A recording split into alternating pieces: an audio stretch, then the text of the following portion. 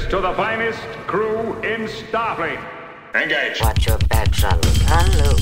I'm Captain Janeway of the USS Voyager. Captain Janeway of the USS Voyager. Welcome to The Greatest Generation, Voyager. It's a Star Trek podcast from a couple of guys who are a little bit embarrassed to have a Star Trek podcast. I'm Ben Harrison.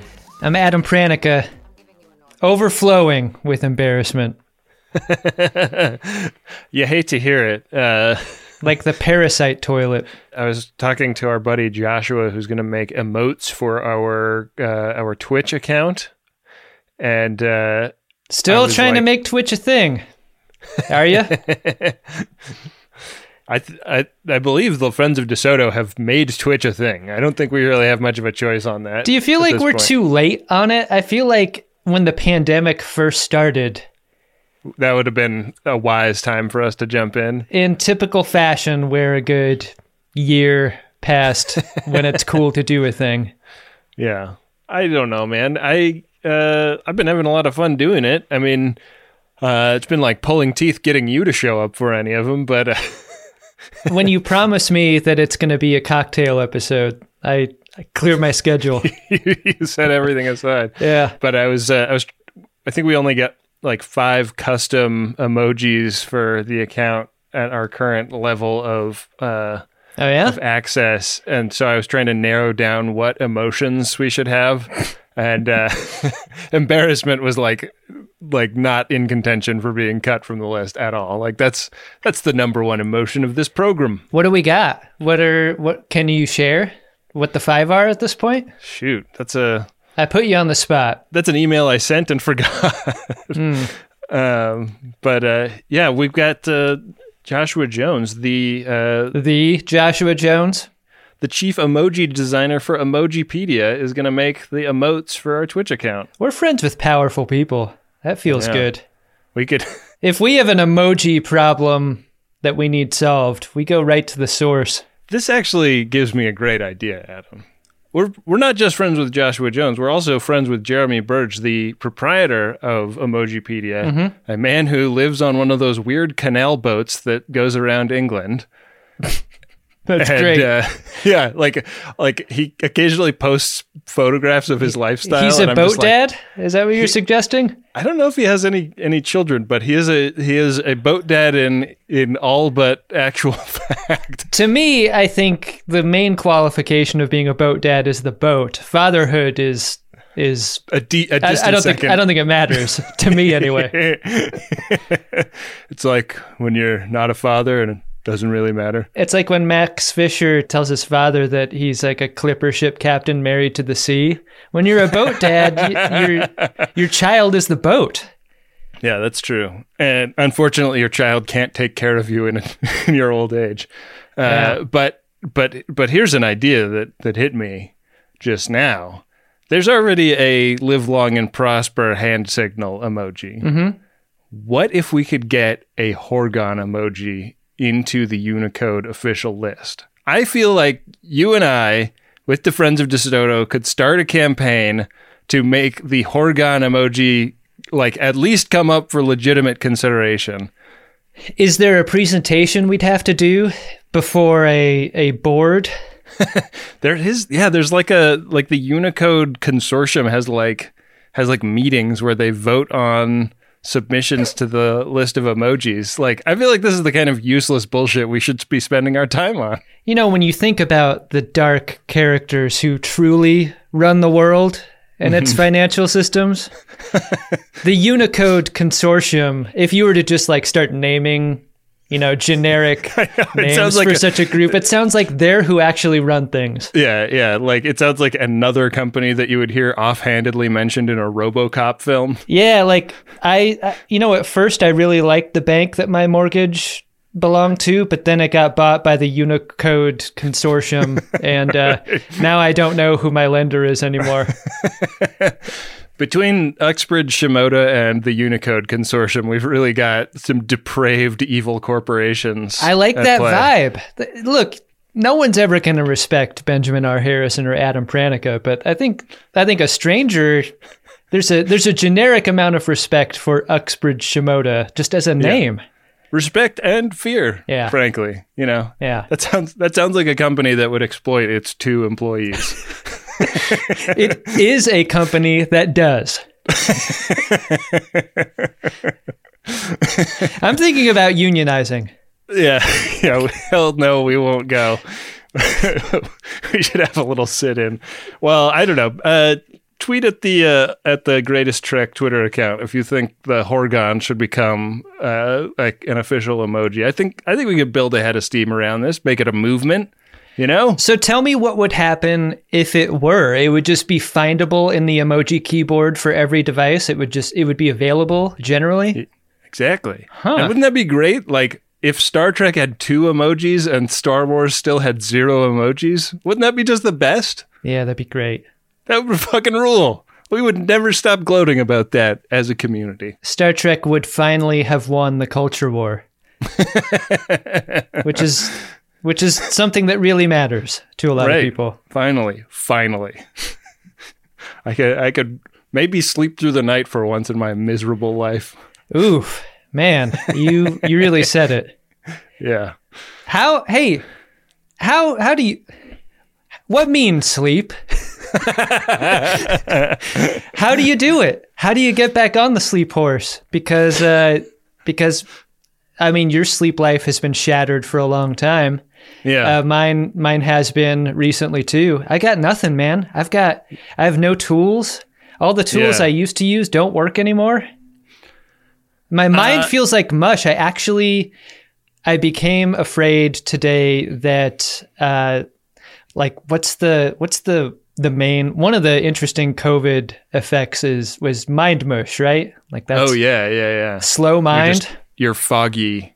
If you got long COVID, you could get foggy forever. Fogged brains. Mm-hmm. I can't remember being as foggy as I feel today at this moment, which is the perfect time to record a podcast. Yeah, when you really want to put your wit on display, what you want to do is lose out on a lot of sleep. They say you want, to be gregarious, to be a good host of anything, to be just peak personality. You want that 1.5 martini buzz going. I think we both know that, but I feel like I've had 10 martinis. You've been going through a ton lately, man. I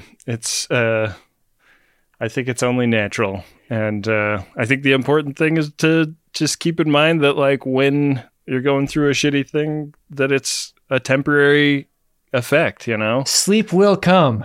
It will come. David After Dentist, this is not forever. See, this is what happens when your body isn't responding in a way that it usually does. You can't just focus on it, because then it's really not going to do the thing you were hoping it would do.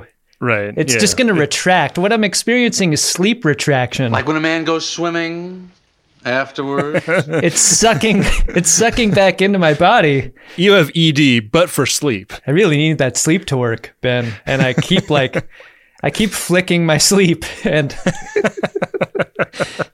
nothing is happening. My sleep is just hanging, useless. Like a frightened turtle. Maybe do a couple of packets of that CBD that company sent us. I don't know. Yeah. Adam, we got a hell of an episode to get into today. I think we should get into it. Yeah, I think it's time. I mean, look, this being a Benjamin R. Harrison edited episode, I mean, I'm available to just draw this baby out. Okay. Well, let's keep going on this Marin then, buddy. Marin as revenge. That's not a good idea. I want a healthy, productive relationship with my friend and co-host. I don't want to. I'm not going to sabotage the Marin. Let's get into it. You're right, Ben. Let's do the show. Let's show up for each other, man. Now more than ever, that's what we need. It appears as though we've reached that moment in every Greatest Gen, where we pivot from the open to the show itself. It's a specific state of the show. Yeah, we've reached what I like to call the boiling point, where the bullshit cannot continue, and we've run out of things to talk about. So we have to start talking about an episode of Star Trek. In this case, Season 1, Episode 10 of Voyager. state of flux. Revert course. Unless you've got something a little bigger in your torpedo tubes, I'm not turning around. This is an episode that begins under the harsh light of an away team mission. We're in away team race here.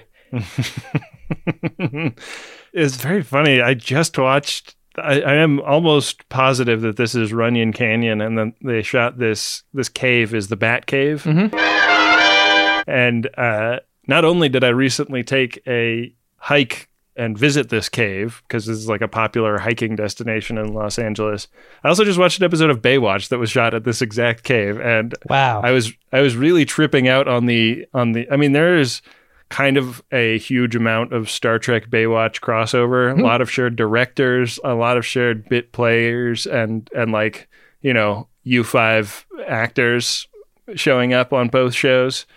But the specific cave was a real trip, because I mean, Star Trek has kind of we talk about Star Trek caves a lot, but it's pretty rare that they shoot in a real cave. It's a location used so often. I wonder how often a person wants to go and visit, and you just can't because it's being used for a production. Right. Yeah, exactly. Sorry, you can't go in there. There's a guy dressed as a Talaxian running around, and it wouldn't be safe. It seems like something that, I mean, I'm sure we'll eventually know the answer to this question, but I wonder if there are limits to locations, especially around LA, where like, look, man, that cave at Runyon Canyon, it's already been booked for half the year. Like, we can't, we're not allowed to book it anymore. It's like a wedding venue that's really popular. Yeah. Yeah. I mean, the Bat Cave is pretty fucked out, I would say. Yeah. So this is an away mission that is all about collecting edible plants for to restock Neelix's galley, and Lieutenant Carey is really psyched because he's found something that looks like an apple. Apple. And in the process of describing how you would be poisoned by this fruit if you chose to eat one, Neelix nearly cocktaps Carey. Oh, you get a sharp pain in your knees, which begins to work its way right up to... He is like really going for it, and Chakotay has to grab his arm mid-flick and put a stop to that. I think we got the picture. I thought that was pretty intense, like Chakotay kind of stepping in as the HR department on this episode. Is the suggestion that Carey would ordinarily wear a cup on an away mission? Yeah. Neelix is walking down the line with one of those aluminum bats to make sure everybody has their cup on. I just also want to say that I forgot Carey's name for a good portion of this episode. And whenever he popped up on screen, I just referred to him as Not O'Brien. He does have the Bizarro World O'Brien vibe, doesn't he? Josh Clark, through no fault of his own. No relation, as far as we know, to the Josh Clark of Stuff You Should Know, a dear friend. Yeah, just looks a lot like Miles O'Brien. I am Chief Miles Edward O'Brien. This is fucking spectacular. He really does. I think he's still a working actor. You hope so. He's a great-looking guy. He has just aged into such a rugged face. I just tapped on his IMDb photo. Oh, let's see. Wow. I'm gonna click in. Yeah. Okay. You know what? I wish I didn't click, because now I see how many episodes he's in, and I feel like he may not be long for the Voyager world. Wow. Spoiler alert. Yeah. Anyways, up in orbit, Lieutenant Paris starts to get the sense that there may be more than one ship in orbit of this, we thought, uninhabited planet. And they're able to confirm this. Tuvok shoots this pulse out, and it kind of lights up space near where the ship is, and you get like the shadow of the ship behind the pulse of bright light. It seems like a technology that could have and would have been deployed on TNG for 40 episodes trying to detect a cloaked ship. Like, Mr. Worf, fire the glitter cannon. Yeah, they say it's not precisely cloaked, and I wanted technobabble to the effect of, like, in what way is it not cloaked? Like, why didn't you pick it up with sensors if it's not cloaked? Is this the one and only reference? I mean, well, we find out later, like, this is a Kazon ship, but the Kazon clearly have cloaking technology. It wasn't used the first time we ran into them, right? Or was it? Well, it's implied in some of the dialogue that this is jumping way ahead, but it's implied in some of the dialogue that the Voyager crew member who's been in contact with them gave them the idea for this. So something that they wouldn't have come up with on their own, I guess. Can you imagine being a spacefaring species with cloaking technology, but not replicator technology? What a bummer. Is their entire ship like food storage then? Nothing but bloodworms. You couldn't get very far without a lot of food. Or maybe they just eat like pill form food, like they're like one of those 70s sci-fi futures where everything is consumed in like a nutrient pellet. They're so hangry all the time. Like, yeah, their attitudes are such a bummer that I would imagine they're pill people. The Kazon Nistrum is one of the most violent sects in the entire Kazon collective. Not exactly bon vivants over there in the Kazon Nistrum. No. So Janeway orders that the away team needs to scramble back to the surface, and they're kind of doing a head count as they prepare to beam everyone up. And Ensign Kim is like, Ensign Seska isn't here. And Chakotay's like, yeah, of course. She's the transporter chief. Obviously, she's the one back on the ship beaming everybody up. And Kim is like, no, she doesn't have that job anymore for some reason. You remember the outlines of bodies that were crudely drawn next to her station? As if she was some sort of like fighter pilot in World War II? So Chakotay does something that I think is pretty sus here, which is he says, all right, everybody back to the ship. I, by myself, will go look for her in the caves near where she was, picking olives or whatever. Chakotay, you got to use the buddy system, dude. You're so right here, because like throughout the entire episode, I was like, no one suspects Chakotay ever. And yet Chakotay is frequently around Seska. Yeah. And has a history with her that is much more complicated than either of us realized. Right. So, he goes into this cave and does see a couple of Kazons walking around, and he runs into Seska. She nearly shoots him because she's been hiding from the Kazon, quote unquote.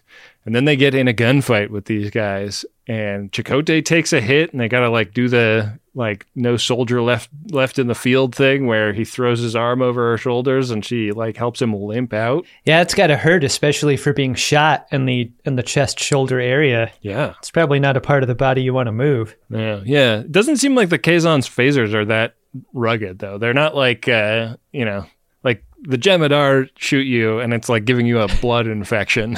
And the Kazon shoot you in the chest and you're like, ow! Ow! Hey, I mean, thankfully it looks like the wound is healing nicely. Kind of a relief. Yeah, exactly. Very irritating though. Yeah. Ooh, that's smarts. I wonder how reluctant the show was to shoot in a real cave after giving us so many episodes of Star Trek caves, because the difference is really striking. Well, it seemed to me like they cut kind of in between real and set or something, because there's the shot of Chakotay walking in, which is clearly the Bat Cave. It's a real formation of rock with dirt and exterior light behind him that they can't expose properly because outdoors. And then when he finds Seska, it looked maybe more like a set to me, but it also looked really big and deep relative to the Star Trek caves we're used to seeing. It looked like a much bigger and more elaborate Star Trek cave set. And I was like, oh man, we're going to be in here the whole fucking episode because they really splashed out on this cave set. And no, this is the last we see of it. Wouldn't you be nervous about matching up the footage though? I would be terrified. I would shoot everything in that cave. And then if I had to, shoot in the Star Trek cave to try to match. But yeah, I'd be horrified at the prospect. Yeah. They did a nice job though. It looked good. Chakotay recovers quickly on the ship. It looks like his cave drawing hand is usable, at least, because he's in a very darkened quarters working on this thing when Seska walks in. And this is an entire episode that is lit very uniquely, I would say. And I think that starts here. This darkened quarters is a brand new look for this show, I think. He has a very gloomy lighting scheme for his quarters, and it seems like that's like the way he keeps it on purpose. Yeah. You left me on Genesis.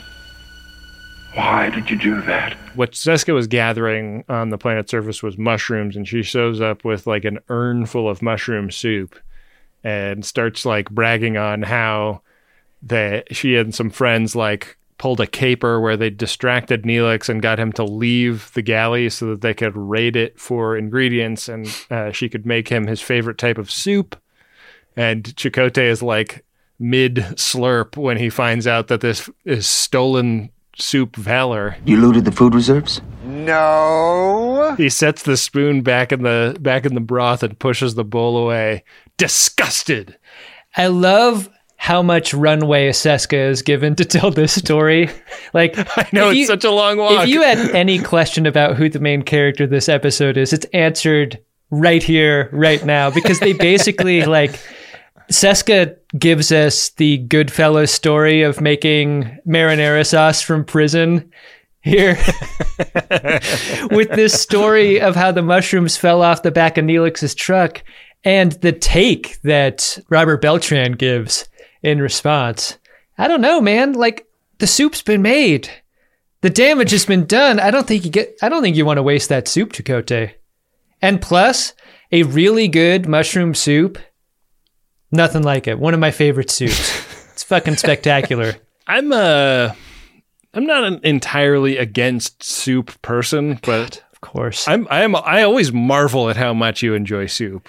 Like, it seems impossible to me to like soup as much as you do. There's a test kitchen recipe for a mushroom and rice soup. Oh yeah? Is it fussy? It's fussy as hell, man. It's so fussy. That's one thing that every test kitchen recipe has in common. It's like, we're going to teach you how to make garlic bread in 18 kind of complicated steps. You're going to use every pot in the kitchen for this garlic bread. It will really surprise you why that is. Right on cue, Neelix radios in about the stolen shrooms. I'd like to report a crime. After Chakotay hangs up on him, Seska kind of pivots into you forgive me because we used to have a thing, right? Like, you're not going to throw me in the brig. Not like you used to, anyway. The way this was revealed blew me away, because she's kind of implying that they still have a thing, and then he has to kind of like remind her, no, we broke up, remember? Yeah. Yeah, and there's like that cool film noir, there's a reason, baby, that we didn't work out before, and it's totally unstated. Yeah. I mean, and they are looking out a window while they talk about it, so even further in the film noir vibe. You don't want to get mixed up with a guy like me. I'm a loner, Daddy. A rebel. Chakotay is almost like performatively rule following at this point. Yeah. He's like, you're in trouble, and so am I. I too ate the offending soup, and therefore I will have my replicator rations revoked for 2 days. He's really insufferable with that moment, and really throughout the rest of the episode, it's kind of a tone setter for him. Yeah.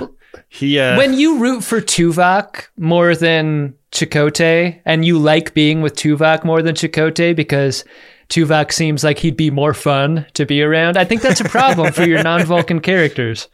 Yeah. Tuvok's the kind of guy you want to have a beer with. Yeah. Chakotay is just like kind of exhausting at this point. Yeah. Seska resorts to using Ensign Kim as a sexual threat. I have had my eye on young Ensign Kim. Right. Which furthers our theory that Ensign Kim is low-key the number one stick man on the ship. Right. And I think this is a threat that Chakotay needs to take seriously. It's a lot to process, but we don't get much time because Chakotay is called up to the bridge, there is a Kazon ship in distress. I guess it's the same ship that they saw in orbit.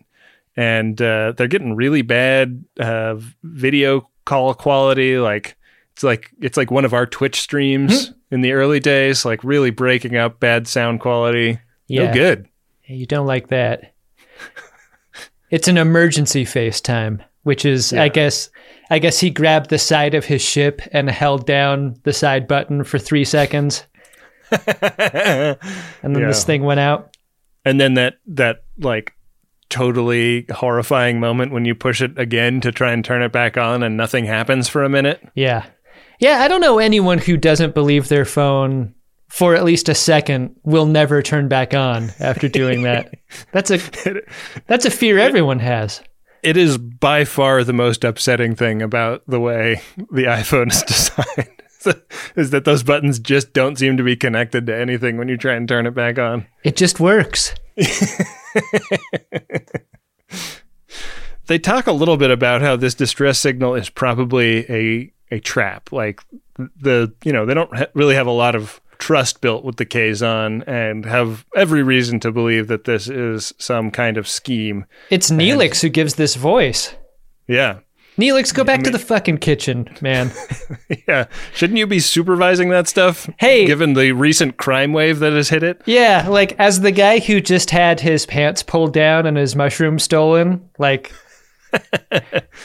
give me a break. Janeway says, maybe this isn't a trap so much as a trapportunity. Yeah. Because the Kazon are like one of the big players in this quadrant. It'd be really great if we helped them out in their time of greatest need and then started to build some trust and made an ally in them. I mean, put another way, they might have something of value over on their ship. Maybe we open up the Velcro of that Trapportunity in an attempt to keep her some of their assets over there. Yeah, and Neelix is like, Trapportunity keepers are banned in my school. Turns out they keep all of their valuables cinched in using these plastic rings that like all you have to do is pull hard and their stuff comes falling out. Yeah. And then it's broken. Yeah. They have to ask their parents for a replacement. Yeah. What a waste. So they beam over to this ship and everyone on this ship is like frozen in carbonite. There's like melted metal goo all over the place and Kazon that just got like caught in it. Another example of Seska being involved in an away team and not being the transporter op. I think you could sprinkle in a couple of scenes of Seska getting onto the pad looking askance at the new chief here, you know? Yeah, yeah. I wish they'd given a little voice to this because, like, they do talk about like Lieutenant Carey not getting tapped on the shoulder to be head of engineering. I think that it's very clear that Seska has been taken off of transporter duty. Right. I wish that they'd had like Chakotay say, like, listen, Seska's been like turning people into cat food left and right with the bad transporter operations. Let's start sending her on a lot of away missions, you know? That's a good way to get rid of somebody that's a bit of dead weight. We cut to Seska on the away team, and she's looking at these people who look like they've been beamed inside of walls and stuff, and she's like it's PTSD for her from all the times she's done that to people. I feel personally attacked by this away mission. And they're like, Seska, why don't you see if there's any radiation on the other side of that field? Yeah, go ahead and walk right through. Yeah, the blocking of the scene and in subsequent scenes continued to confuse me because it's made very clear through mime hands that there's a field up for their protection. And then Seska just kind of walks around it into the foreground of the frame in a way that was very confusing for me. They show it on a screen later and there's like a curve to it, but it looked like it curved the other way from the way she walks. Like sometimes when we see shields around three-dimensional objects in Star Trek, we see the curvature in a way that helps us make logical sense of it. There is no curvature to this shield when we first see it, and that's part of the problem. Anyways, it's very confusing. They find some like exploded technology, and that's clearly like where this all started, where all these problems started for the Kazon. And they also find one survivor who is in really bad shape. So they beam him directly to sickbay. I thought it was a unique moment in the episode when we're on an away team, we find a survivor, we beam them away, and then the show doesn't go with the person being beamed away. We remain with the away team in what feels like a fairly unique storytelling fashion. Yeah, because they're getting some readings off of this, ground zero of the explosion, and it's a piece of equipment, and it's got neosorium. Is that what they say? Yeah. It's got neosorium technology, which is a technology that is unique to the Federation. Only the Federation puts this on their cuts before putting a bandage on top. They're the only species that does this. They don't buy the generic stuff at the drugstore. They go neosorium every time. Yeah. Yeah, you're not going to get a scar with neosorium. Even though this guy and everyone else on that ship extremely scarred up. This technology didn't do them any favors. You think that's what's going on with their loaf? Because, the Kazon, it's a little bit like Klingon head-ridges, but it looks very, inflamed and irritated on a Kazon in a way that it never does on a Klingon. I think going through puberty as a Kazon would be great. Because who's going to notice your acne? Yeah. Wow, your voice changed suddenly. Nice one. I didn't even realize you were an adolescent. So we get a bedside McLaughlin group. Issue 1. In sickbay after they come to this realization of this Federation tech on the ship. Nice to see Doc Holliday. I feel like it's been a little while. Yeah. They learn that every cell in this Kazon's body has been altered. He was luckier than the others. That remains to be seen. I guess this radiation pulse basically pushed metal through everyone's body, and he fused with metal on a molecular level, but it didn't overwhelm him as much as the others. This is a moment in the episode that I felt like was a mistake, because we could have doled out these clues a little more judiciously, but instead the doctor's his blood has been replaced with vegetable broth for some reason. and we can't really tell why that is. Telling us right away that it's replicator technology at fault here. There's coffee in that minor technology that could change the balance of power in this quadrant. Did you think Kes maybe had another change to her hair?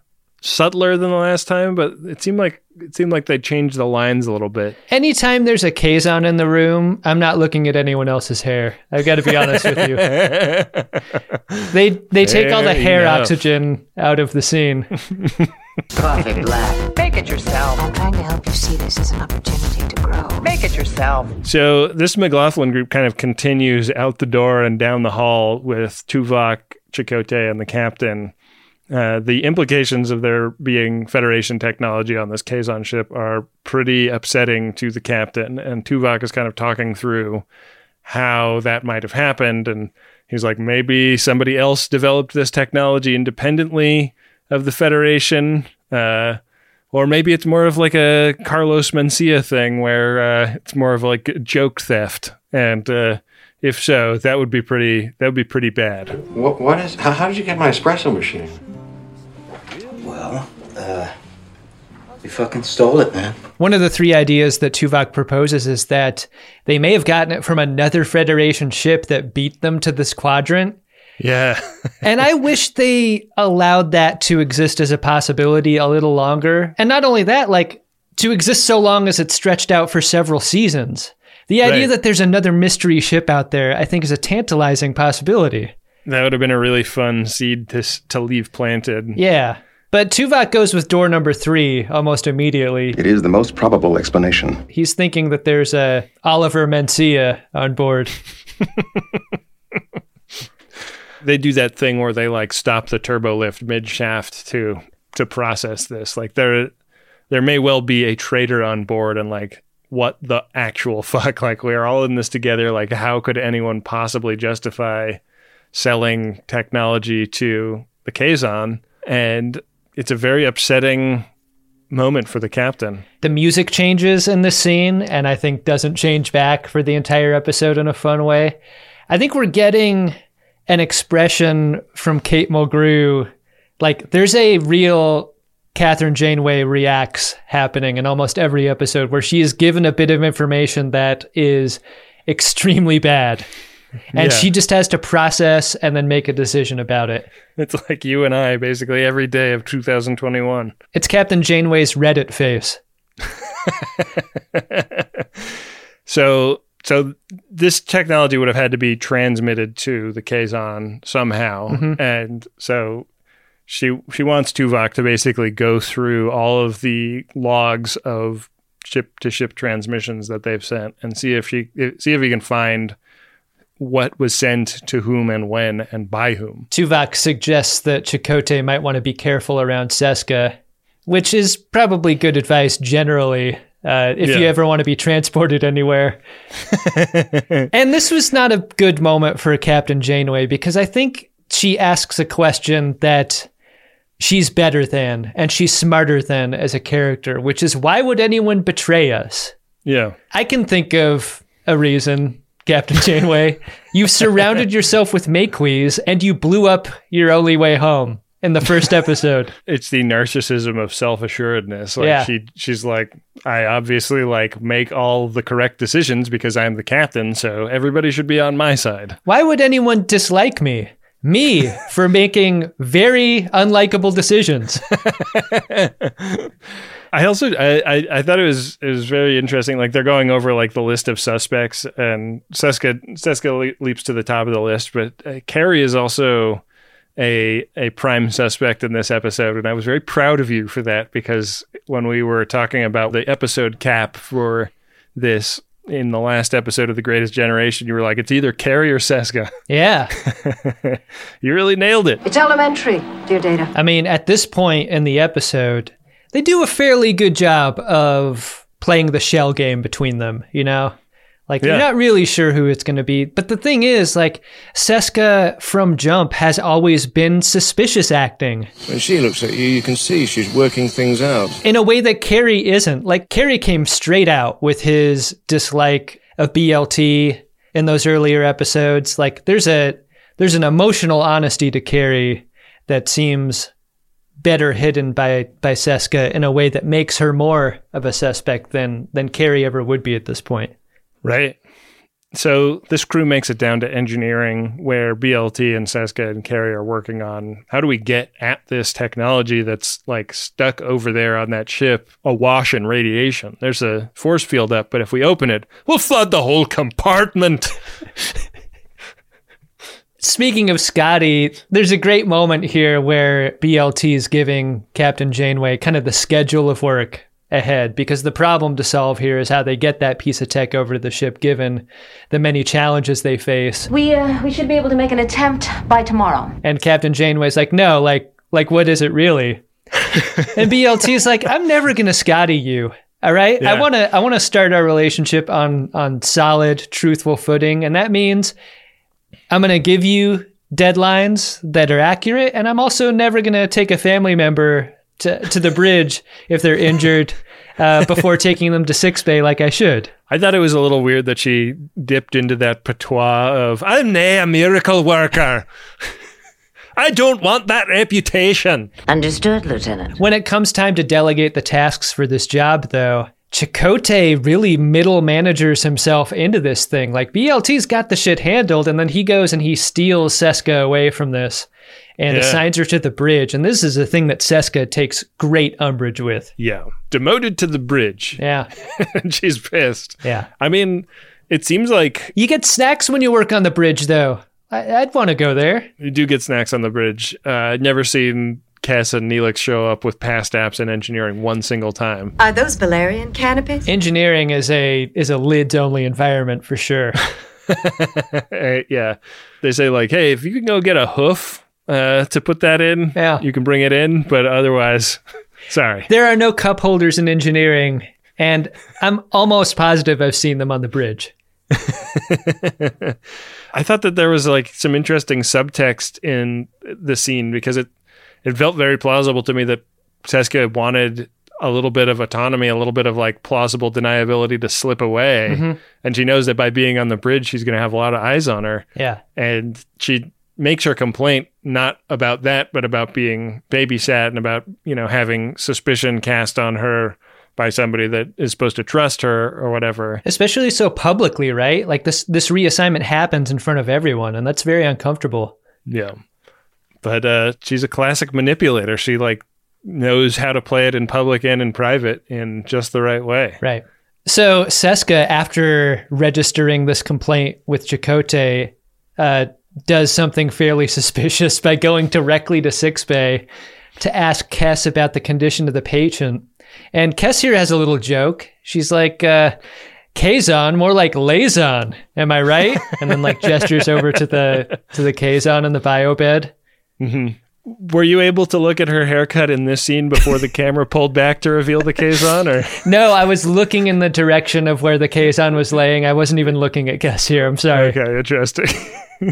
So yeah, they got to replace all of his blood, and what Kes has been working on is screening everybody aboard the ship to see if they have type K positive blood. Yeah. To transfuse for this guy, and Kes turns to Seska and is like, "Hey, you seem to have somehow never given a blood sample to sickbay, which is super dangerous for you and also kind of inconvenient for me because I'm trying to find compatible donors right now." Seska's like, "Ooh, that's because I'm a heavy intravenous drug user, and I've been told I should not give blood under any circumstances. My blood won't help you." She's had some kind of blood disorder where she's not allowed to donate, and everybody's like, wow, super convenient. Interesting that would come up now and not any other time, Seska. Well, okay. Yeah.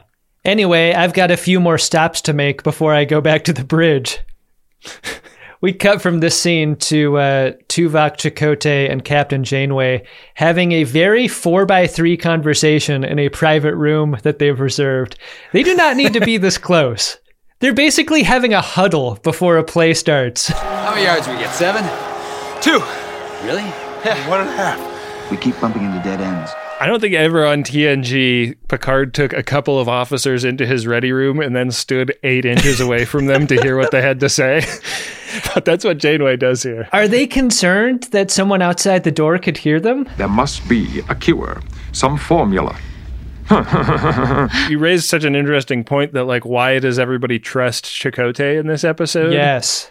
And he is in this inner circle for these scenes. We trust Chakotay because the episode does, because we're with him so often. But I think they could have made the episode far more interesting if we weren't with him as much, and instead we were with Tuvok the whole time.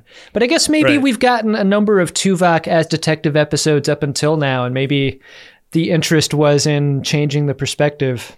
And also, the captain's trust in Tuvok has been shaken a little bit recently. So maybe she is hoping that she can balance that out by having her other right hand in the room and just, hoping that he's not involved somehow. What they're sharing in this conversation is that the signal came from their ship. A signal was sent from their ship to the Kazon ship. It was during a test of some sensor package, and it was kind of hidden in the chaos of that. Captain Janeway was like, "We didn't send a signal," and then Tuvok says, "According to our databanks, we have." Twice. And then BLT sticks her head in the door and says, "Are we shooting torpedoes?" They're like, "Why do you keep doing that? Why are you doing the voice? And what is that voice even?" I've got to get that platinum, get that lobe enlargement. A good time so often has a downside, doesn't it?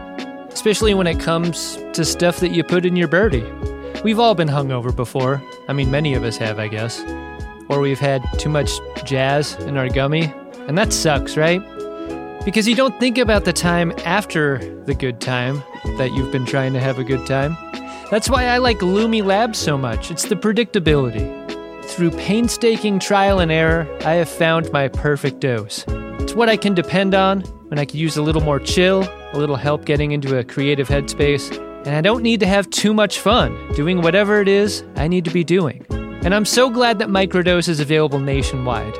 That means just about anyone can try it. To learn more about microdosing THC, go to microdose.com and use the code SCARVES to get free shipping and 30% off your first order. Again, that's microdose.com and the code is SCARVES.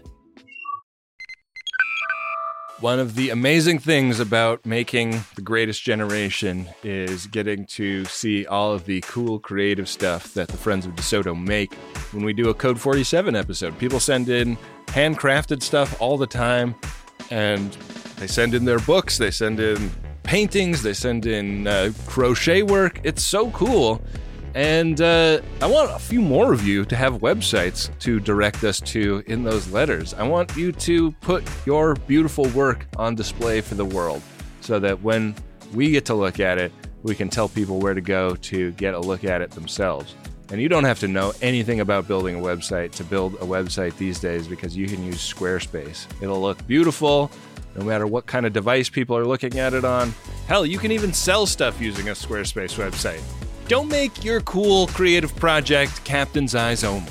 Head to squarespace.com/scarves for a free trial. And when you're ready to launch, use offer code SCARVES to save 10% off your first purchase of a website or domain. Back for another game. You know it. What's going on? Just one more week till Max Fun Drive. Hard to believe.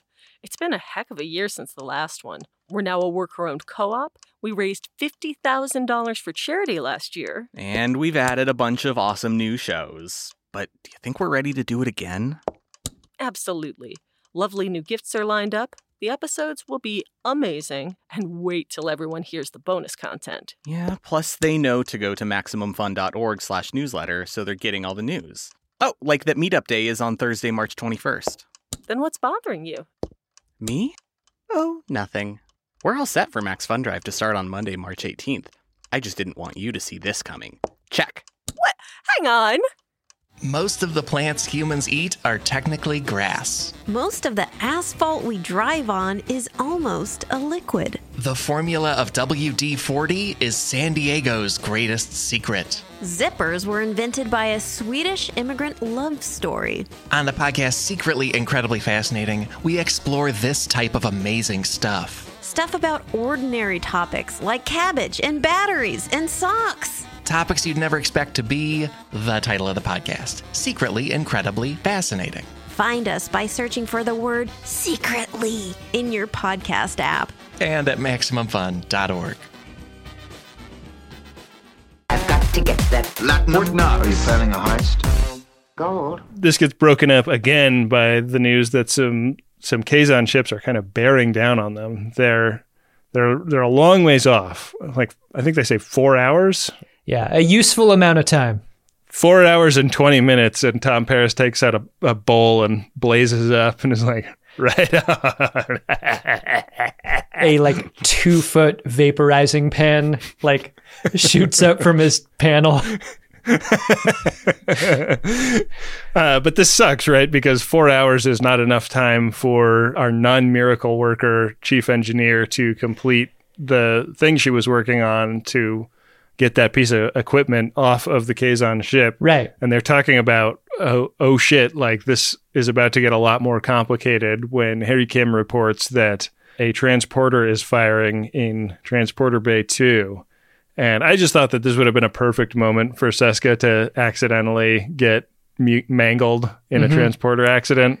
What a poetic end for that character. I mean, you can tell that Harry is relieved to be reporting that it's Seska that's leaving, because I think this qualifies as just one less problem for Harry Kim. You know, the further away Seska is, the better, because she drama. Yeah. His DMs are going to calm down a lot. Yeah. Yeah. I think the Delaney sisters were far less stressful to be around than Seska. Totally. So Seska had proposed this idea of making a subspace bubble around herself and going in and getting the equipment. It was deemed too dangerous, but now that there's time pressure, she's just taken it upon herself to go ahead and do it. This was a technology she learned from Harry Kim, though, who had experimented with putting a subspace bubble around the tip of his penis. and the numbing effects of the subspace bubble made it so that he could last a really long time. Yeah, yeah.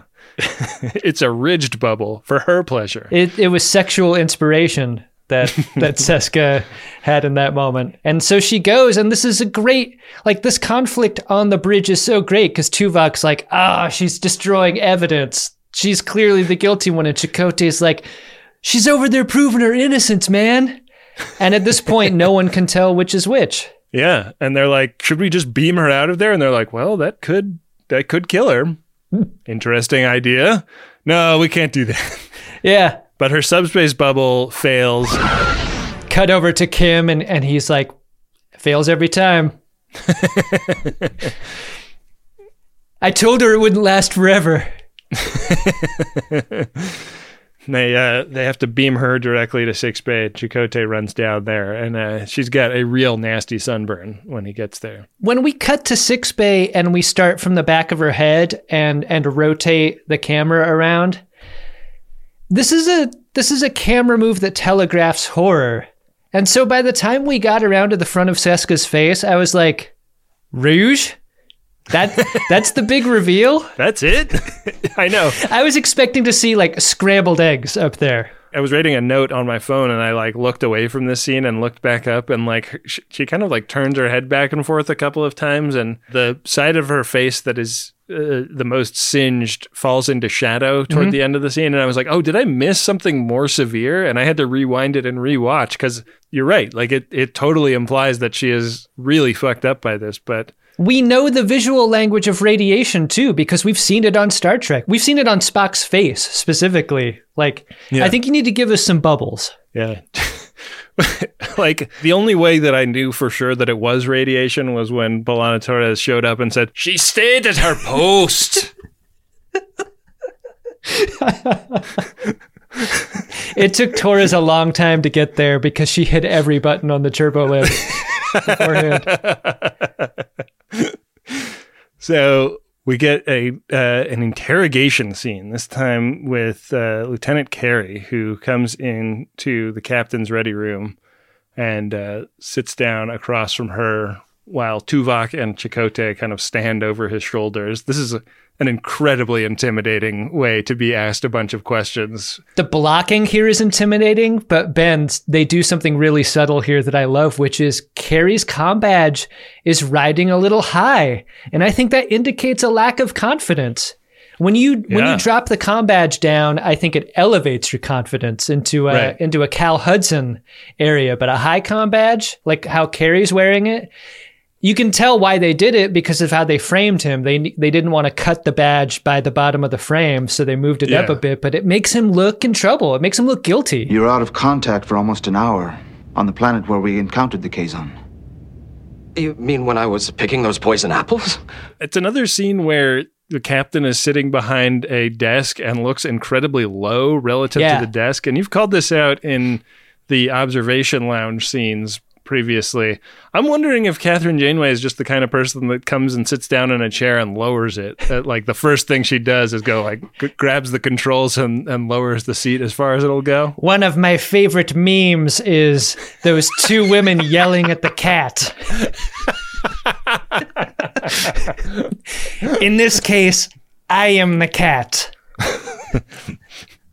I love the Real Housewives. The only thing I love more than them are lolcats. And Carey is basically grounded and sent to his room at the end of this scene. His answers are insufficient. Poor Carey. He gets told that he's like confined to quarters until they can straighten this out, which, I mean, makes sense. Like they take, like if you're eliminating variables, Seska is eliminated because she's on bed rest in 6 Bay, and Carey is eliminated because he's sent to quarters. It'd be great if BLT kept on checking in to say that the time it takes to do things is getting longer based on on Seska being benched and now Carey. I have a bad feeling about this. It's just not going to work out. The second he leaves, they're like, well, he has the motive and opportunity. And I was like, what motive? Yeah, like, I didn't see that either. They implied that he was like jealous of B'Elanna for getting the big job over him, but I don't see that translating to betray the entire ship. Like they don't make the case that he's that kind of person, you know? You mean me personally? It's interesting that the revelation of the type of technology happens later, and its relationship to the level of guilt that this person, the guilty party, might have on the ship. Like, because no one knows what's been traded, the feeling is far more hostile for a suspect like Carrie or for Seska, thinking that like the technology could be a weapon. It's not been stated, but like it could be anything. And that it ends up being replicator technology feels like retroactively something that makes the suspect less evil, you know? Right. Yeah, like it's a humanitarian act. Why the very name is racist. It sucks that Carrie can't get himself out of this kind of jail, though. Like, he should be able to explain this. I really liked his performance, though. There's a moment where he's like mid-sentence and he just kind of stops and realizes he's like not going to talk his way out of this. Right. And is like, listen, I don't know if Seska did it or not, but I didn't do it. And that's all I can say for now. Like, where's my fucking lawyer, basically. Right. Yeah. Good luck finding one out here, Carrie. You're fucked. It brings a sense of order and stability to my universe to know that you're still a pompous ass. So this Kazon ship approaches, and the Cullah gets up on FaceTime and asks what the deal is. You got one of my ships over there, and you got a guy on a biobed.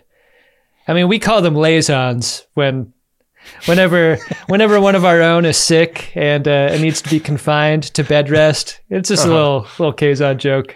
We love doing bits over here, you know? The quickness with which Captain Janeway allows this dude and his handler to come over, pretty striking, because the very next scene, smash cut to Sickbay, and the gang's all there. Yeah, he's got an assistant there with him. They're talking about the blood replacement. I kind of thought that they were going to do like a World War II era, like you replaced his blood with other blood from non-Kazons? Oh! Objection noted. We'll do this without you. Do it. Do it. But they don't do that. Instead, they realize like, oh, this guy is going to recover, and Cullah is making threats like, hey, like you can't take shit off of our ships. He seems more concerned about the ship than the liaison, isn't he? Yeah. I got that vibe straight out. Clearly, liaisons, like the second a Kazon becomes a liaison, they become expendable. Hey, if you got time to liaison, you got time to Clayson. I love how he's like, look, we're going to take the ship back, and that's all there is to it. And Captain Janeway's like, we're actually doing a crime show here. That ship is evidence, so... Didn't you see all that yellow tape that we wrapped around the other ship? Yeah. He starts kind of making threats. He's like, you guys may have a fancy ship, but you've only got one of them, and we've got a bunch more on their way. So you better start to stepping. Like, we're not fucking around with you. And the captain, like, sidles up to the doctor and is like, hey, if you could, like, stall these guys and make them let us keep this dude in a biobed for a while, that would be great, because we would really like to ask him a question or two when he wakes up. And the doctor's like, yeah, that's a great idea. And as they're having this conversation, the assistant to Cullah gets like a little hypodermic needle that pops out of the ring on his finger. Yeah. And kills the liaison. He dead. Everybody saw that this was about to happen, but nobody was able to react fast enough. Not even Tuvok. I thought the same thing. Like, I love the effect. Like, this little needle is so, like, the gauge of the needle is so tiny, and the sound of it coming out, great sound effects work. Swing! Swing! I mean, I thought it was effective. They, like, scan him, and they're like, no, they've given him the AstraZeneca vaccine. That'll lead to blood clots in 0.001% of cases. It's one of those moments that is more interesting as an effect than it is in the logical foundation of what's going on in the room, you know? Like, there should be a force field up or something. Right. Like, I feel like, and I don't think this is exclusive to working with the Kazon, but like that jailhouse visitation rule should be in effect when your enemies are visiting enemies on board your ship, right? Like, they should be separated in a way that would prevent this. Why couldn't this have taken place over FaceTime? Yeah. That's a question I had. Yeah. Anyways, he's dead. They and they just kick him out. That's what's great. Yeah. Like, you just murdered this liaison. I'd like to invite you to leave. Yeah. You'd think that that's going to be the end of the sick bay scene, but the doctor and Kess want a word with the captain. They're like, listen, we're still working on the Seska being sick thing over there, and we screened her blood, and her blood is not Bajoran. And the doctor does what I like to call dropping the C-bomb. My suspicion is she was born Cardassian. What the fuck? It's a real problem, this episode. People's blood not being the blood that it needs to be. Or that they're expecting. What Seska's blood implies is that, in fact, she is a Cardassian who has been genetically re-engineered and re-loafed to appear to be a Bajoran. No one suspected it. She had no taste for Kanar. I mean, the only thick beverage she enjoyed came out of Ensign Kim.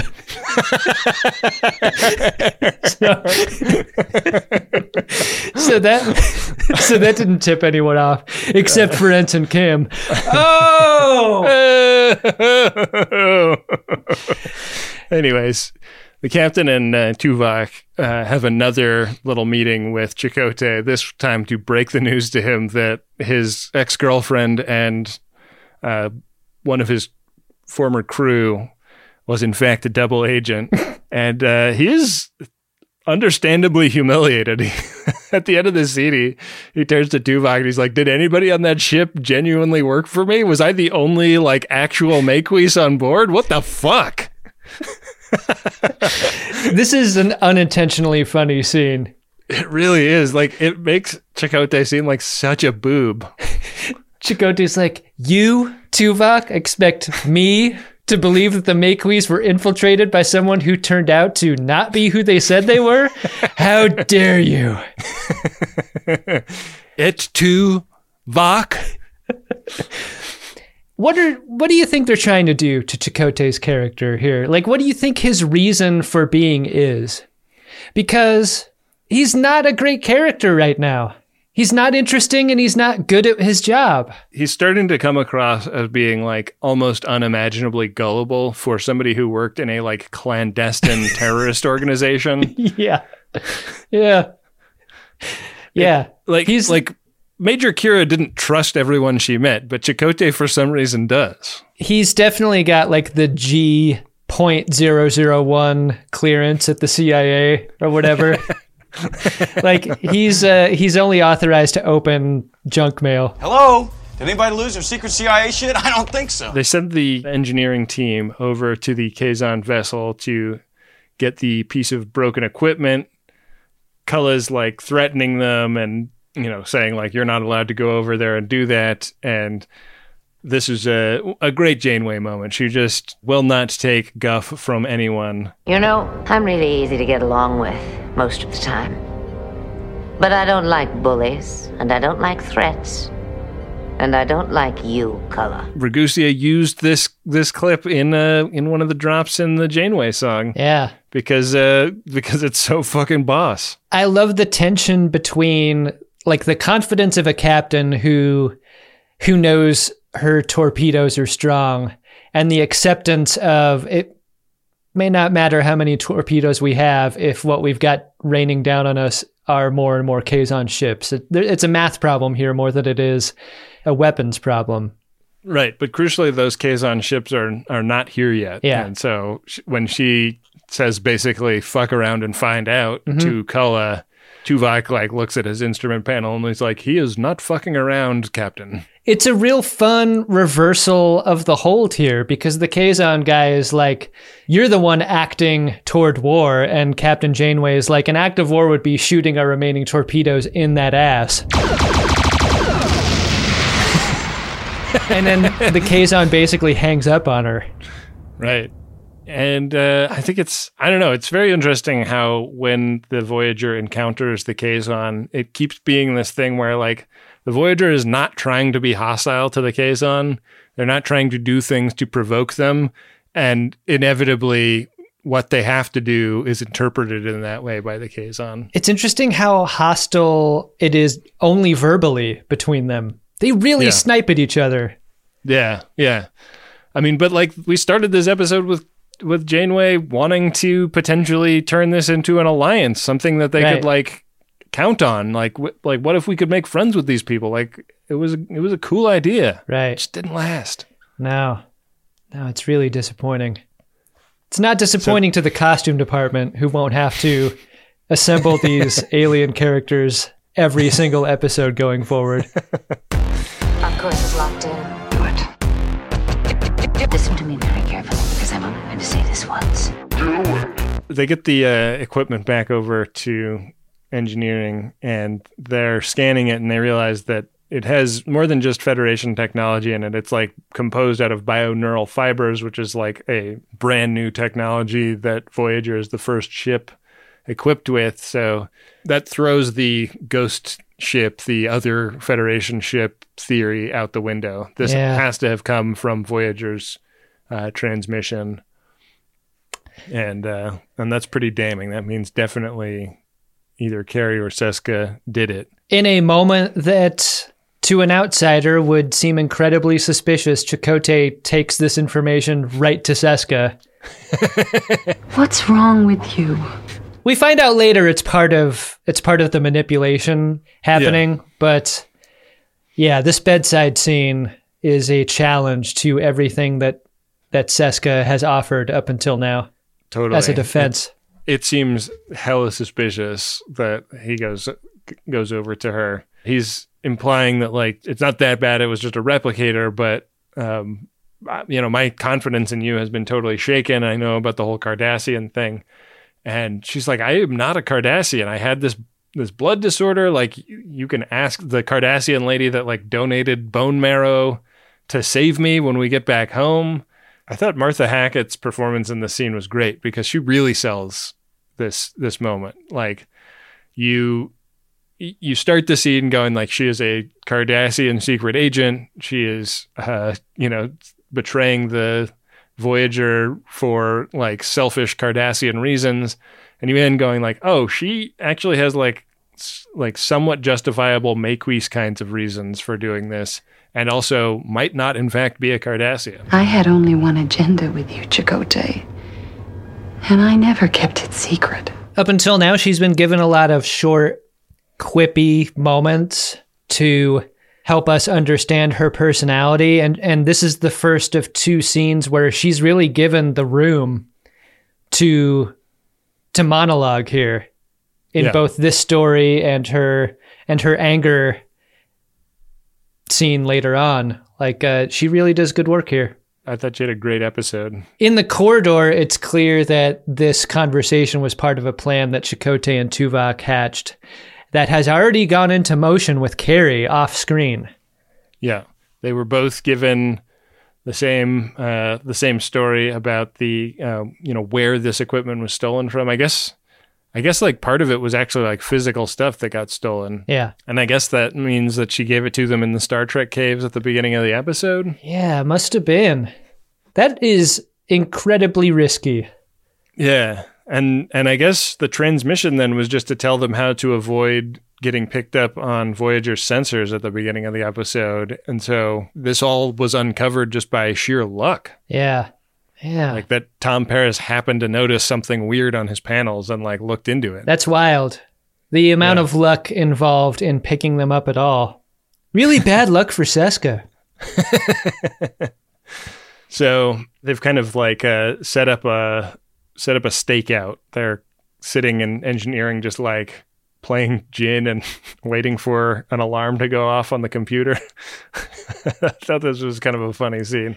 They really do that beginning of the scene sequence of just following a random crew person walking all the way across the set before the camera finds our two primary characters. I always love that. I do too. And I love this poor guy, like, is looking like he's trying not to look like he's acting like he's walking. Yeah. Well, it's given the sense that this is like after hours in engineering, so he's kind of taking a slow walk, but like I feel like he's walking at a pace that is like almost impossible to walk at. like I either walk way slower or way faster than that. I never walk at that speed. We laugh, but like if either of us or anyone we knew or anyone in the world were given the direction to walk across a room, it's impossible not to be self-conscious about that. It's so hard. Yeah. I think he does a nice job considering. Yeah. So they start watching this, these security codes getting entered into the computer. Somebody's like trying to cover their tracks in the ship's inventory system. And I'm sure as a guy who used to work in retail, you're probably very familiar with this kind of thing. Oh yeah. Like they dial up the green screen AS400 of the replicator inventory. And like it's just ancient technology that only old brick and mortar stores use. But it works and it's stable, and that's why they use it on the Voyager. Yeah. No reason to change a thing that's working. Bulletproof. Yeah. And they see Seska's security code go in, and so BLT is like, we got him. If it's Seska's security code going in, obviously this is Carrie trying to throw us off the scent and frame Seska. And then we cut to Chakotay entering a dark 6-bay, and it becomes clear very quickly that BLT was completely wrong. You have to shoot. It's one of those, you don't actually think I'd be dumb enough to use my own code, right? Yeah. And Chakotay's like, that's the point. That's the fucking point. This is a really intense scene. Like the captain comes in with Tuvok and a couple of This is like security 3-card guys. Monty where the person at the card table moves the queen once, though. Like, were you satisfied with the tradecraft here? I mean, you kind of feel like Seska is backed into a corner at this point. Like, she is relying on her previous performance being persuasive enough to Chakotay, but like, it's 3-card Monty where the operator moves the queen once, but also has an extremely good getaway plan. Yeah, that's true. And we're given a lot of background about how much was done to chase down, this computer terminal to begin with. Like, I think Chakotay describes it as going through every piece of fiber filament on the ship in order to find its source. So, yeah. Do you side with Seska in this scene when she turns it around on the captain and is like, I only did it because you fucking idiot, stranded us in the Delta Quadrant? A Federation captain who destroyed our only chance to get home. Well, I mean, I'm a rule follower, so I don't side with her. But what I do is admire the shot that she takes, and I appreciate the voice that she's given to what is never revealed to be a popular opinion on the ship in a way that I was hoping for. Like, Seska is made into be a lone wolf here, but when we cut from her to the disgust on Janeway's face and then back to Seska's rage, like, it would have been nice to like catch Chakotay being like, yeah, she's got a point. One of the ways to turn the knife from Seska would be like, and I'm not the only one who feels this way. And you think it's easy to dig me out. Like, we're buried in the ship like fucking ticks. Like, good fucking luck figuring out who else feels like me. So the threat of Seska is maintained by virtue of her escape. Yeah. So we maintain the threat level, but in a different way from what I was hoping for, which was its presence. Like the threat of proximity, I think, and how acute that would be going forward, I think, would be effective. But yeah, I wonder, like, this is that kind of TV writing that is like all about not closing doors, and I feel like this is a way of potentially writing this character off the show or not. Like, Seska still maintains tons of potential in both directions. Sure feels like a Rom Yarlin situation in progress here. Like, she's going to show back up. For some reason, she's not going to be a Cardassian. She's going to like have the pine cones stuck to her head. I've decided to convert to Kazon Society. Yeah. That'd be fun. Well, yeah, anyways, she's like pre-programmed the computer to beam her out to a waiting Kazon ship. Computer, command XJL. And the button on the episode is Chakotay finding Tuvok hanging out in the galley. And it's basically a tell me I'm a good man scene. I thought the exact same thing. For some reason, Chakotay is wearing a powder blue members only jacket. His eyes are like piercingly blue all of a sudden. We're like, when did that happen? Yeah. I won't say Tuvok makes Chakotay feel better, but Chakotay feels better after hearing Tuvok explain that, like, sometimes you come up against a better player, and there's no shame in losing the game to someone who is highly skilled. You just happen to have taken 2 humiliating losses on a very public stage, and that can't feel good. But you know what? A lot of people would have gotten beat in your situation. So yeah. At the risk of you never stopping making fun of me about this, this really reminded me of a dear family member passed away recently, and we had a Zoom memorial for him this weekend, and there were 10 stories about him just savagely destroying people at croquet in this memorial. It was like, like Ted was a loving father, like a gifted home cook, and he really fucking cleaned my clock at croquet every time I visited his house. Ted could really host a great barbecue, and if I ever needed any help, he was always there. But I will say I'm glad I no longer owe him $1,200 playing croquet against him. And I was just, I don't know, like it really reminded me of Ted. This scene, like Seska is the Ted of being of spycraft, I guess. Yeah, guess so. Well, did you like this episode, Adam? I'm really easy to get along with most of the time, but I don't like bullying, I don't like threats, and I don't like you. Look, I mean, it's what, like 1995? It's 2021, Adam. We're not going to get... You've got a lot to catch up on. We're not going to get a 46-minute episode of Star Trek Voyager that feels like The Usual Suspects. We're just not.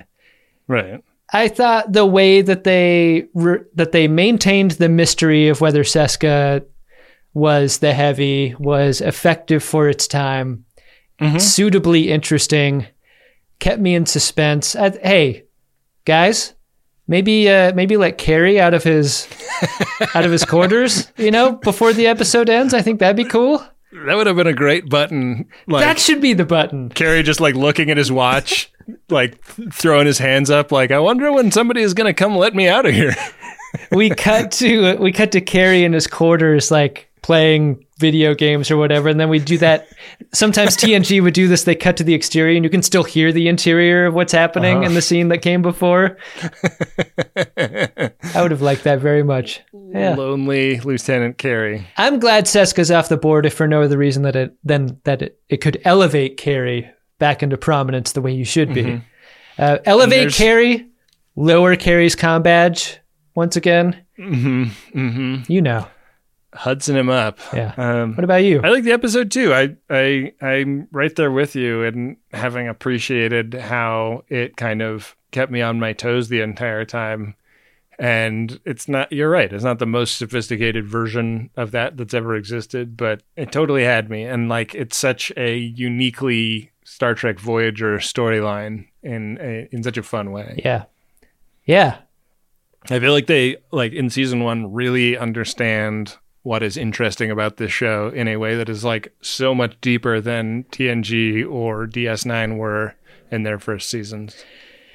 Yeah, I mean, that's a benefit to a show like this. Like the architecture for what makes a great show is already in place. Like there's a format here that they're aware of. Yeah. And they've learned lessons from previous versions of this show that mean they can avoid some of the mistakes that Star Trek has made before. Well, do you want to see if we have any mistakes in the Priority 1 inbox, Adam? I think the only mistakes having to do with the Priority 1 inbox are our own. Priority 1 message from Starfleet coming in on secured channel. Need a supplemental income. Supplemental income? Supplemental. Supplemental. Yeah, it's extra. The interest alone could be enough to buy this ship.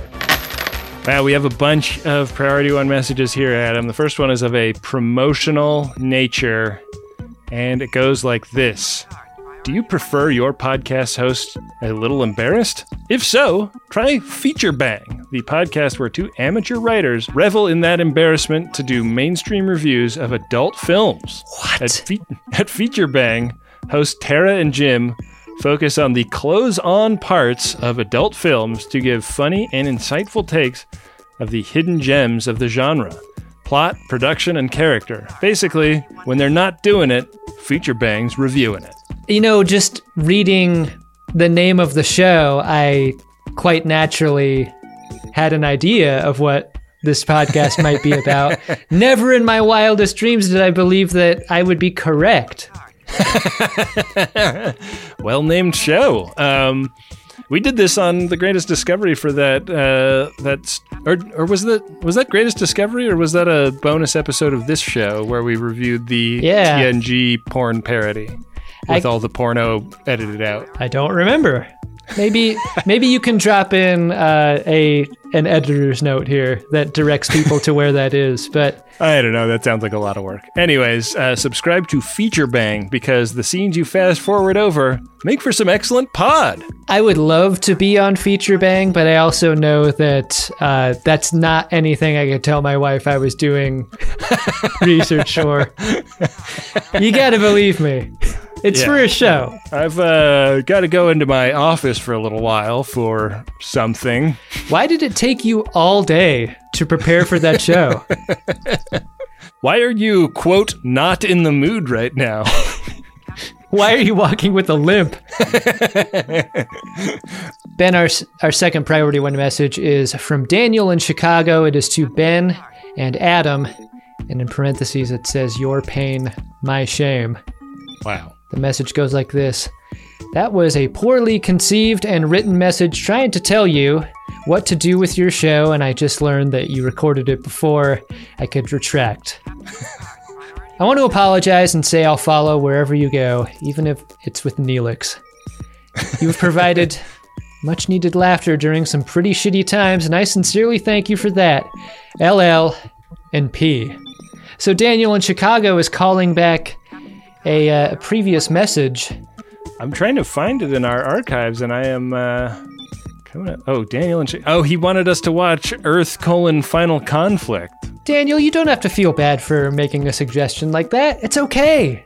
Yeah, were we harsh on Daniel in a way that that hurt feelings? I hope not. I hope not. I hope that this all comes across as being in good fun. Right. Yeah. Look, we're going to need some ideas about what to do after all the Star Trek has been watched. So I'm not going to turn off the spigot there. I was just fairly emphatic that we weren't going to take that idea for action. Adam, our final Priority message of this episode is also of a personal nature. It's from Aaron, and it's to my Adam, your Adam, and Ben. It goes like this. As we near another year of marriage, I'm so happy you remain my sass mouth, even though I'm a daydreamer and a bit of a giggle puss. Anyways, other Adam and Ben, perhaps with your help, I will be able to power through Voyager on my second attempt. Consider this your bribe. Thank you for giving us a reason to laugh and share Trek together. Hopefully Aaron stuck around. This was a requested date of late November. Yeah. But, I mean, we were wrapping up DS9 around then. There was probably a lot of doubt in Aaron's mind about whether or not they wanted to even do Voyager with us. And I think we can say definitively, a lot of reasons to have kept going, doing Voyager with us. This is a lot of fun. So far, Voyager has been really, really fun to do. And we really appreciate everyone who gets a P1 because it helps us finance the ongoing production of The Greatest Generation. That's right. So thank you. Go to MaximumFun.org/Jumbotron to book yours. I'm Captain Janeway of the USS Voyager. Captain Janeway of the USS Voyager. Hey, Adam. What is that, Ben? Did you find yourself a drunk Shimoda? drunk Shimoda. I think Janeway's decision in just letting the Kazon leave after murdering a guy in their sickbay is crazy to me. Yeah. Like, she is so thirsty for that Kazon friendship that she just looks the other way on a murder perpetrated. All right, get out of here. You guys. You guys. What? You got me.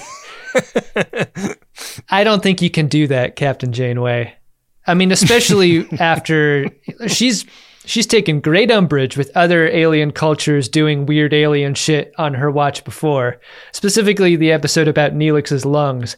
I think that this scene required an equal amount of umbrage being taken. Yeah. You can't just let him go without a stern talking to, at least. A slap on the wrist. I think they deserve that. Yeah. What about you, Ben? I'm going to give it to Seska. I think that we've had so many Cardassian villains in Star Trek history, Dukat and the guy that interrogated Picard at the Four Lights being kind of the apex examples of that. And they're so arch. They're such mustache twirlers, and Seska is such a low key villain that I think she's got to be my drunk Shimoda in this episode. I was just thinking about, like, if you were writing a novel about this episode, like, whose perspective would you write the scene from when Chakotay comes in and confronts her about her Cardassian blood? And I think it'd be really interesting to be inside her head in that moment, because she has to sell him on a damn lie really fast. Yeah. And she clearly, like, knows some made up backstory or whatever, and has a lot of details to pepper in to make it sound real. Because I fucking believed it by the time he walked out of that room. Yeah, me too. She is as scary or scarier in some ways because of that. Like, the way she can just maintain eye contact with a man that she had a romantic relationship with and tell a lie of that scope and scale is really frightening. Gave me the heebie-jeebies. I'm very curious about what sort of threat she presents going forward, because she worked in engineering. She knows the shield frequencies. She knows the weak points of the ship. She's a terrible threat to them. Where the nacelles meet the star drive section, right? Yeah, she could point to a diagram of the ship and the Grundle area quite easily. Yeah. So she's my drunk Shimoda. Well, Ben, it's time to point to the area on the season that we will be discussing next. That's the moment in the show where you tell us what's going to happen in the next episode, and then we go over to the Game of Buttholes, the Will of the Prophets, to decide how we will discuss it. The next episode of Season 1, Episode 11, Heroes and Demons. Janeway sends the ship's doctor on his first away mission. Rescue the crew members who have vanished in the holodecks version of Beowulf. What is this, a weird animated film from the mind of Robert Zemeckis? Yeah, it must be. I mean, whenever Star Trek makes a literary reference, it's just like jack off hand motion. Like, yes, you're very learned people, Star Trek writers. The only fun that our crew likes to have is literary fun. You're required to learn as you play. Roll. We are currently on square 87, and we've got the Traveler a little bit ahead, and a Neelix's galley a little bit past that. Talaxian champagne. Yeah. Doesn't sound too bad. Wonder where we can find that. Here on Earth. Chula! Did I win? Hardly. Well, we're not going to have to find out this time, Adam, because I've rolled a 6. Wow. We're on square 95. Wow. A big roll that puts us in range of that Morn-hammered square that has been so elusive to us. What would it be like to do a Morn-hammered in the next week or so? I don't know. Pretty exciting prospect.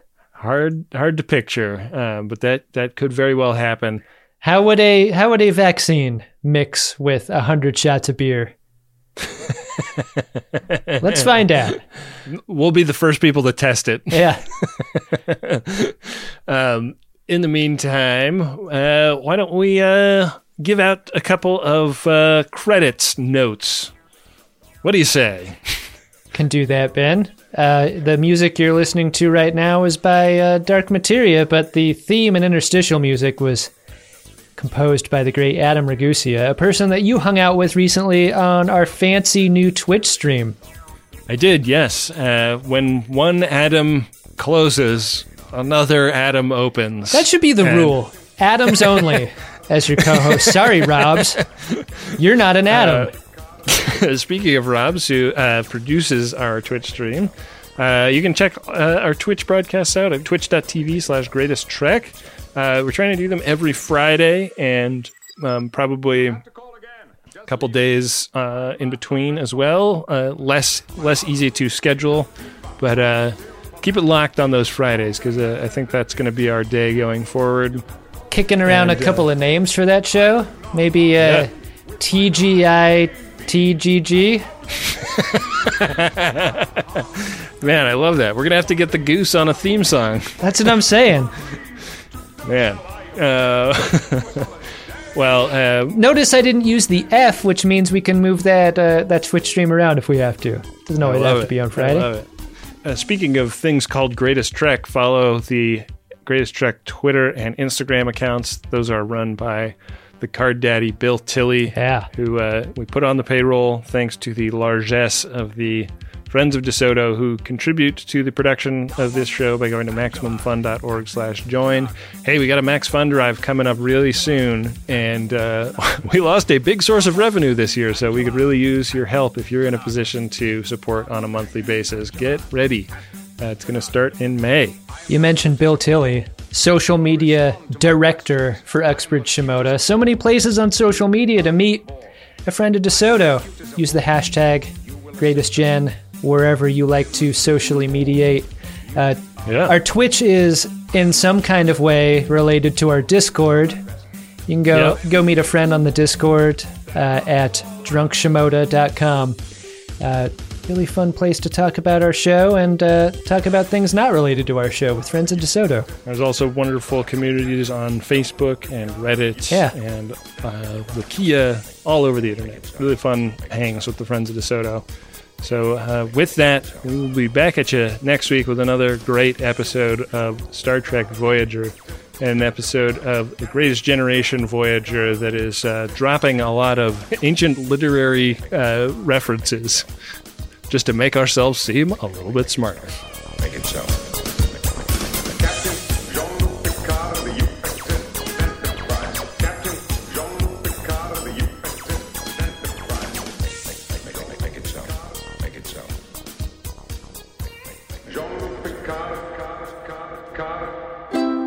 MaximumFun.org. Comedy and culture. Artist owned. Audience supported.